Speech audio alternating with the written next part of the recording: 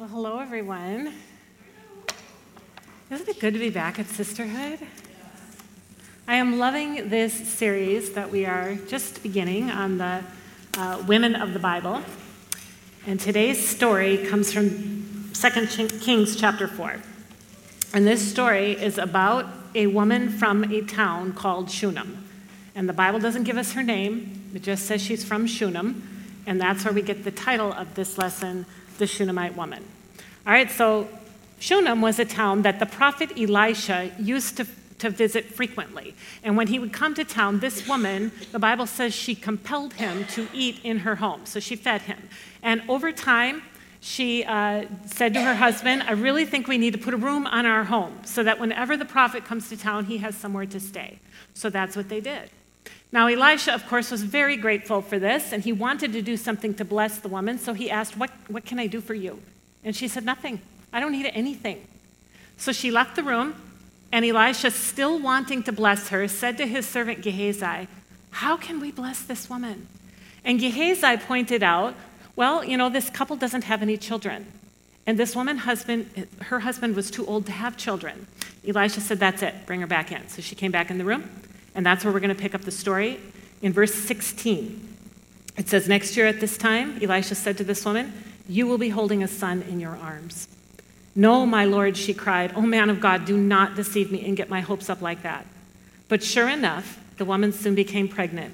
And at that time the following year, she had a son, just as Elisha had said.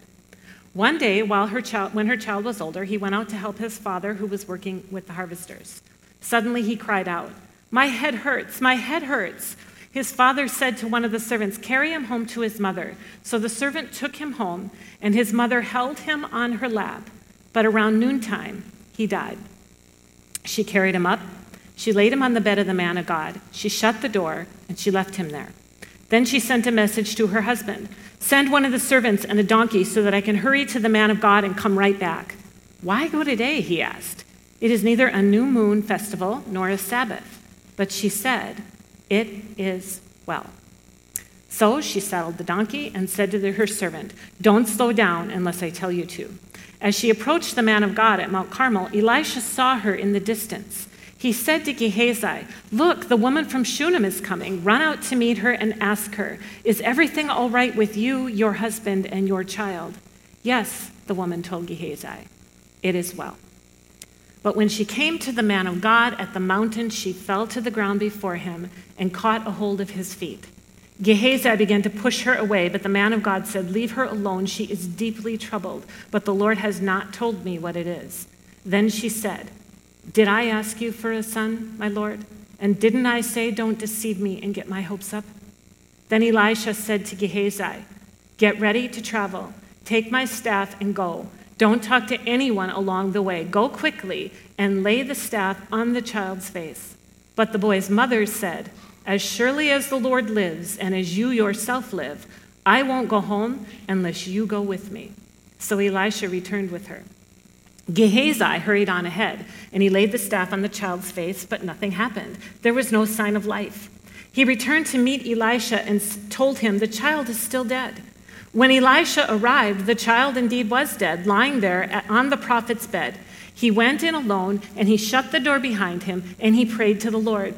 Then he laid down on the child's body. He put his mouth on the child's mouth, his eyes on the child's eyes, and his hands on the child's hands. And as he stretched out on him, the child's body began to grow warm again. Elisha got up. He walked back and forth across the room once and then stretched himself out again on the child. This time the boy sneezed 7 times, then opened his eyes. Elisha summoned Gehazi, call the child's mother, he said. And when she came in, Elisha said, here, take your son. She fell at his feet. She bowed before him, overwhelmed with gratitude. Then she took her son in her arms and she carried him downstairs. Isn't that an amazing story? Now, I don't know if any of you have a list like this, but I have a list of people that I want to meet when I get to heaven, and this woman is on the list. How was she able to believe for this miracle? Do you know that this was only the second recorded instance in Scripture where somebody was raised from the dead? The first time it happened with the prophet Elijah, who was Elisha's mentor. He raised a widow's son from the dead. And likely Elijah told Elisha, and Elisha likely told this woman in one of his many visits in her home. And if that's how it happened, that would have given this woman one instance to believe that this was even possible. And yet she believed.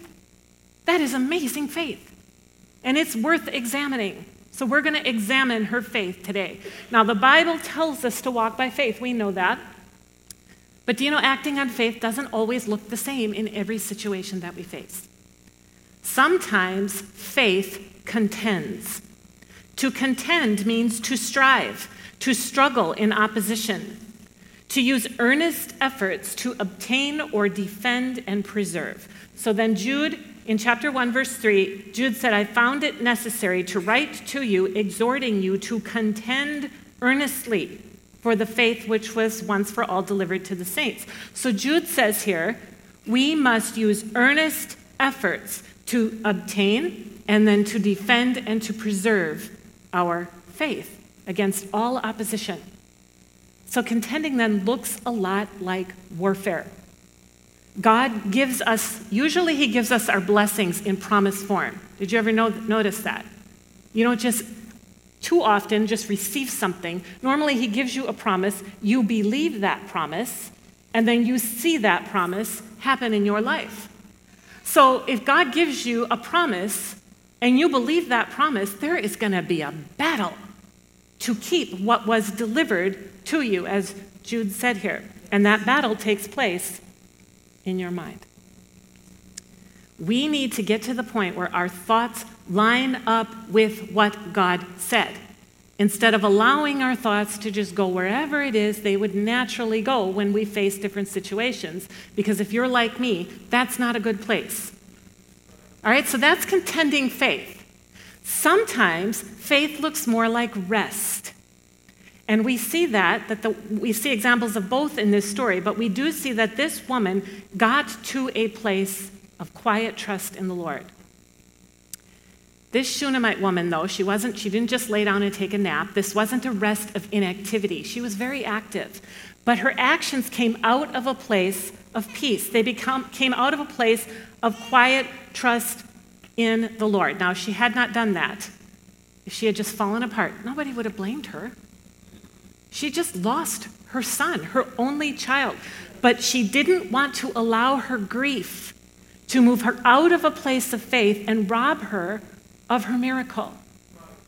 So she refused to think any other way than what God said. Now, there are times when you and I need to contend in faith. And there are times when we should be resting in faith. And we need to know the difference. Because sometimes we contend when we should be resting, and we rest when we should be contending. Now, Jesus is our perfect example, of course, of how to do both of these things. And we're going to look at three examples of this kind of faith in his life. So the first one is found in Matthew chapter 16. It says, Jesus began to show his disciples that he must go to Jerusalem and suffer many things from the elders and the chief priests and the scribes and be killed and raised on the third day. Then Peter took him aside and began to rebuke him, saying, Far be it from you, Lord, this shall not happen to you. But Jesus turned and said to Peter, Get behind me, Satan. You are an offense to me, for you are not mindful of the things of God, but of the things of men. This is contending faith. See, Peter allowed Satan to use him as a mouthpiece, as a spokesperson, to try and undermine Jesus' determination to go to the cross. So what did Jesus do? Took that thought captive immediately.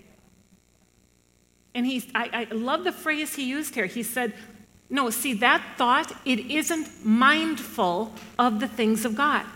See, that's not a thought that lines up with the way God thinks. And Jesus only thought what God thought. So he contended here. When an opposing influence, when an opposing point of view was presented to him, he used earnest efforts, such as rebuking Peter, to make sure that that influence didn't have any impact on him. All right, let's look at another example. Second one is found in Gethsemane. So again, Jesus is about to go to the cross. and he enters this Garden of Gethsemane to pray. So Mark chapter 14 says he took Peter, James, and John with him, and he began to be troubled and deeply distressed. Then he said to them, "My soul is exceedingly sorrowful, even to death. Stay here and watch." Then he went a little further, and he fell on the ground, and he prayed that if it were possible, this hour might pass from him. And he said, "Abba, Father, all things are possible for you. Take this cup away from me. Nevertheless, not what I will, but what you will." Then he came and found his disciples sleeping. And he said to Peter, "Simon, are you sleeping? Could you not watch 1 hour? Watch and pray, lest you enter into temptation. The spirit indeed is willing, but the flesh is weak." All right, this again is contending. You know, Jesus didn't want to go to the cross. He didn't want to bear the sins of the whole world. He agonized over this assignment. And while he contended to keep his will lined up with the Father's will, what were his disciples doing? Sleeping. They were resting. Do you see they had it backwards? They should have been contending in faith. Jesus told them to watch and to pray. All right, let's look at one more example of rest. This time it's an example of resting in Jesus' life. Now, there's a story in the book of Mark about a storm that Jesus and the disciples find themselves in. It's found in Mark 4. It says, "A great windstorm arose, and the waves beat into the boat so that it was already filling. But Jesus was in the stern, asleep on a pillow. And they woke him and said to him, 'Teacher, do you not care that we are perishing?' Then he arose, he rebuked the wind, and he said to the sea, 'Peace, be still.' And the wind ceased, and there was a great calm." All right, so Jesus here is peacefully sleeping, and this time the disciples are contending. Only they weren't contending in faith, they were contending with the storm. But again, they had it backwards. Instead of contending with this storm, they should have been resting in the knowledge of who it was that was in the boat with them. Jesus slept through this storm. Why? He knew it was no threat to him. He knew that that natural storm had no authority over him. So when the disciples got all panicked and woke him up, what did he do? He just released the peace that was already in him to the storm that was raging around them. This is resting in peace. So then, according to Jesus' example, we can see that we contend in faith when we need our minds and wills to be aligned with God's mind and God's will. All right, you could say we contend so that we can make sure our thoughts are mindful of the things of God. We're thinking his thoughts. Then we rest when our hearts have confidence to the point where our circumstances no longer move us. We remain in a peaceful state. Now, the Shunammite woman reached this place of quiet trust and fully understand and appreciate what she went through, because her story proves that it's possible in the worst of circumstances. If this mother could get to a place of quiet trust in the Lord at the death of her only child, then you and I can learn to do this too. We can learn to trust the Lord.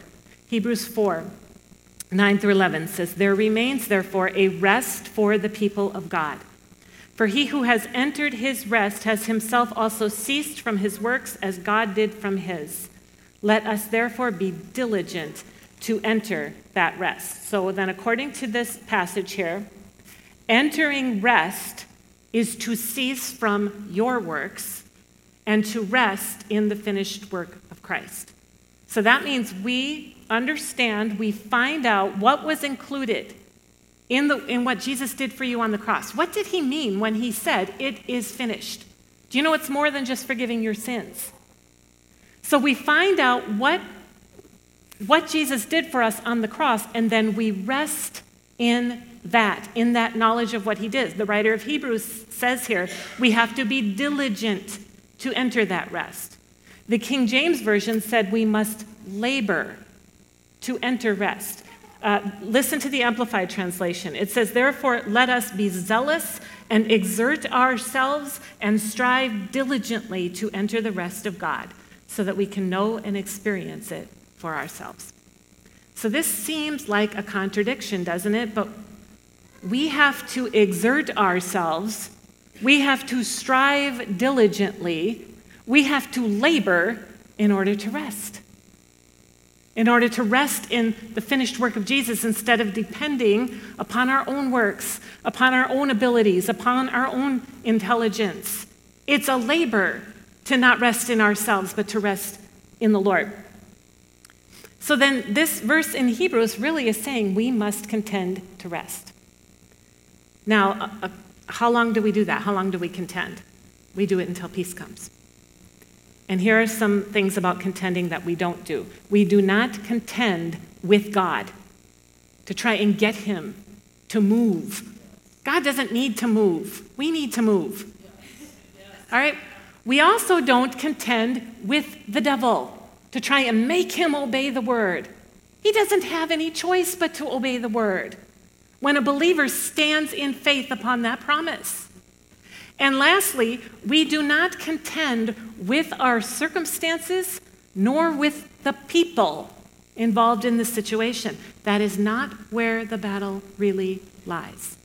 We contend to get ourselves in line with what God said. Just like Paul said in Romans chapter 12, we take our thoughts captive and we make them obey Christ.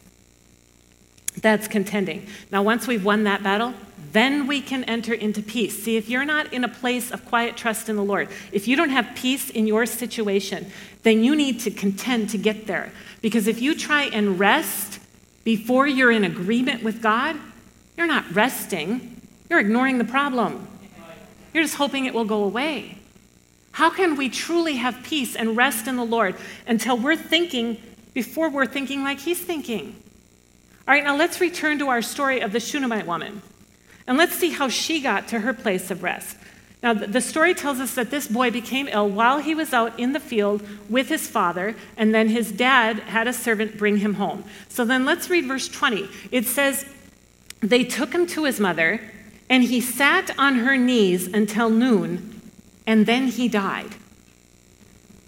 Do you know, sometimes I think we read through these stories, we become familiar with them, and we just read the facts and we take all the emotions out of them. We don't want to do that today. We're gonna imagine what this must have been like. Let's put the emotion back in the story. This mama held her son on her lap until he died.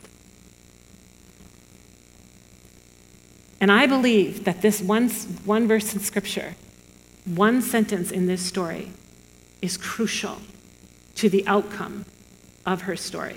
The Bible doesn't tell us what she was thinking while she sat there holding her son. But I believe that she was contending. And if I were to imagine how this might have played out, I'm going to show you how I think it would look. Now understand, this will be a condensed version. I'm going to do in about 2 minutes what I think likely this woman maybe took a couple of hours to went through. But this is how I think it might have looked. Okay, she's holding her son on her lap. God, please heal my son. Please heal him. I know you can. There's nothing too hard for you, God. Oh, he's not getting any better. In fact, it looks like he's getting worse. God, it looks like he's going to die. Do something. You know what, Lord? I didn't ask you for this child. When I put the room on my home, I did it to serve the prophet. I didn't do it to get something for myself. I was fine without children. I had learned to be content. But then Elisha came, and he prophesied that I would have a child, and you blessed me with this son, and I have never been so happy. And it would be very cruel now for you to take this blessing away from me after such a short time of having him. But see, that's the thing. You're not cruel. You're good. Cruelty isn't in your nature. You are a God of love and faithfulness and kindness. I've learned so much about you from the prophet ever since he came to our home and started telling stories. In fact, I remember a story. He said that Elijah, his mentor, raised a woman's son from the dead. Who could ever imagine such a thing? No one's ever been raised from the dead before. But Elisha said that you did that for this woman, and you know what? If you do it for her, you'll do it for me. There's nothing too hard for you.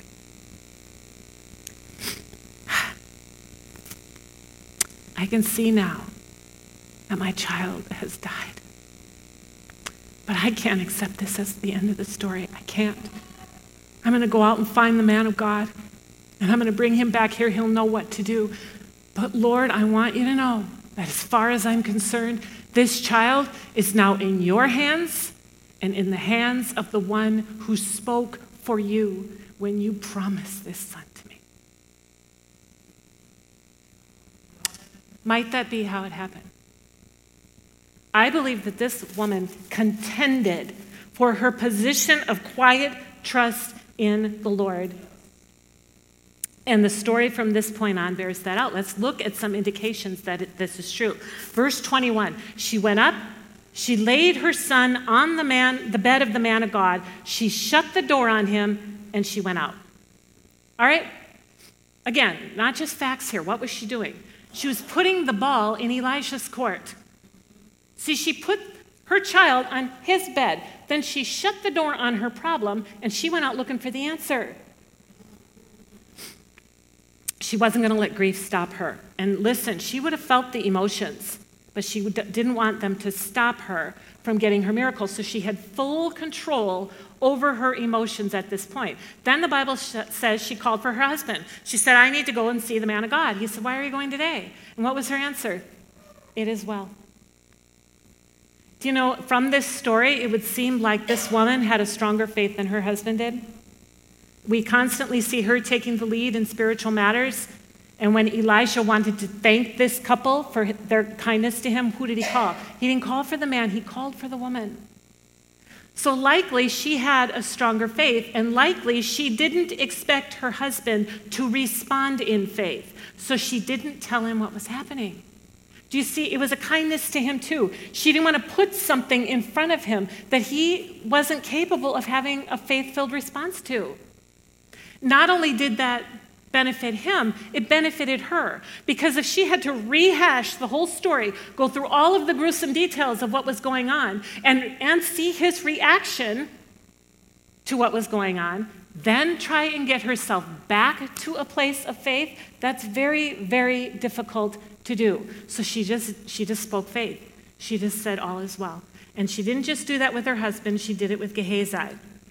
All right, when Elijah saw her coming from a distance, he said to his servant, verse 26, run now and meet her and say to her, is it well with you? Is it well with your husband? Is it well with your child? And she answered, it is well.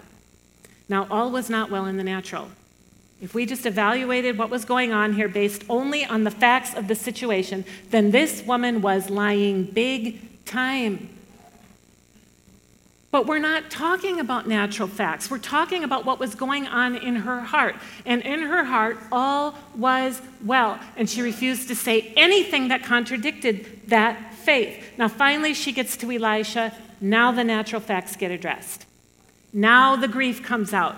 But look at her words here. Because she didn't come up to Elisha and immediately say, I need your help. My son died. No, look what she said. She said in verse 28, did I ask you for a son? Didn't I say don't deceive me? What she's saying here is she's reminding Elisha that the very existence of this boy was his doing, and therefore this miracle was his responsibility. And Elisha took responsibility, sort of. He sent Gehazi to deliver a miracle.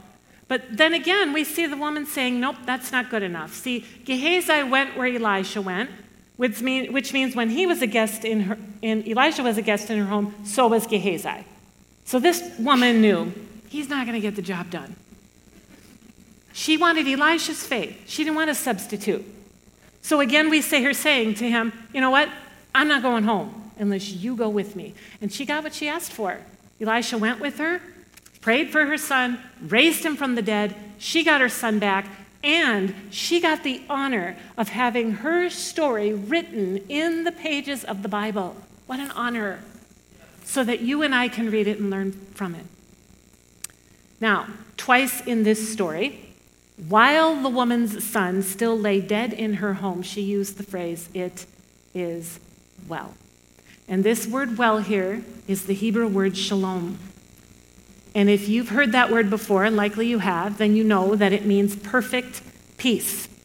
So this woman was saying in the midst of her greatest tragedy, my heart is in perfect peace. Psalm 91 verses 1 and 2 says, "Those who live in the shelter of the Most High will find rest in the shadow of the Almighty. This I declare about the Lord. He alone is my refuge, my place of safety. He is my God, and I trust him." Now, this is what we want to be able to declare when we're in the midst of a trial. We want to be able to say and have our minds immediately default to, "He is my God, and I trust him." See, that's what it means when we say, "It is well." That is how we have peace in the midst of a storm, just like Jesus did. How do we get there? Well, verse 1 tells us. Verse 1 says, it's those who live in the shelter of the Almighty. They're the ones that find rest. This word "live" here is the Hebrew word yashab. It means to sit down, to dwell, to remain, to settle, to abide, to continue, to lurk. So it's those who live in his presence. They're the ones who find peace, not the ones who just occasionally visit his presence. So if you're just going to church on the weekends, visiting God's presence for a while, but then never thinking about him again for the rest of the week, you're not living in his presence. We need to abide there.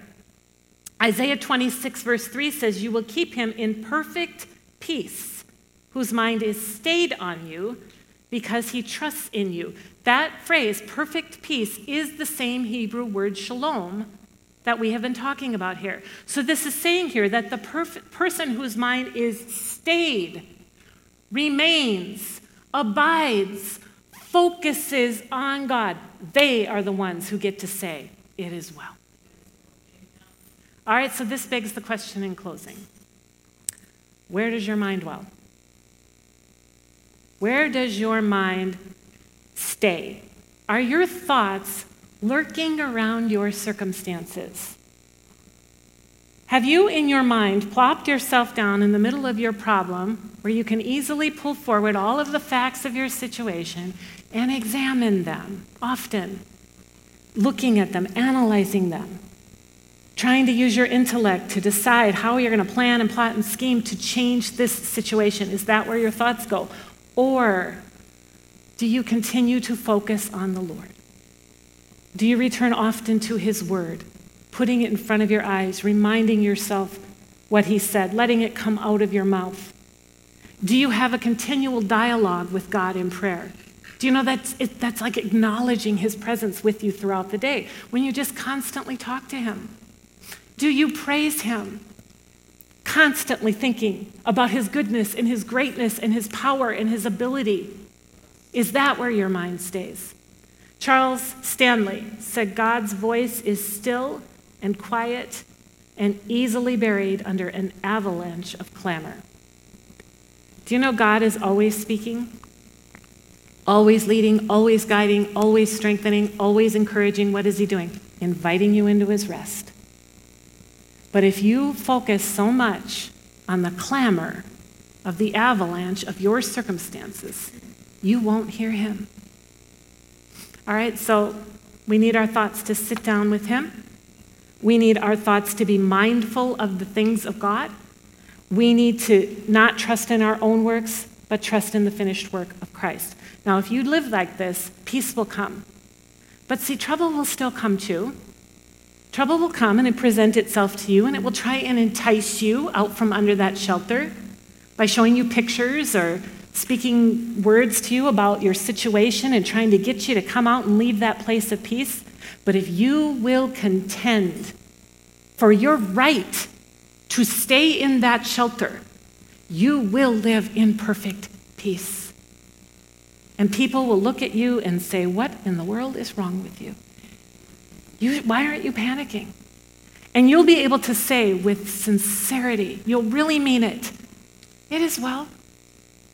See, He is my God, and I trust him. Amen? God, I pray blessings over your daughters. Lord, I just ask that you help us to contend in faith, to get our thoughts to line up with your thoughts. And God, we just thank you for the peace that will surely follow that contending. God, we just commit to want to live in your peace and just have quiet trust in you and be able to say in every situation, it is well. You are our God, and we trust you. Amen.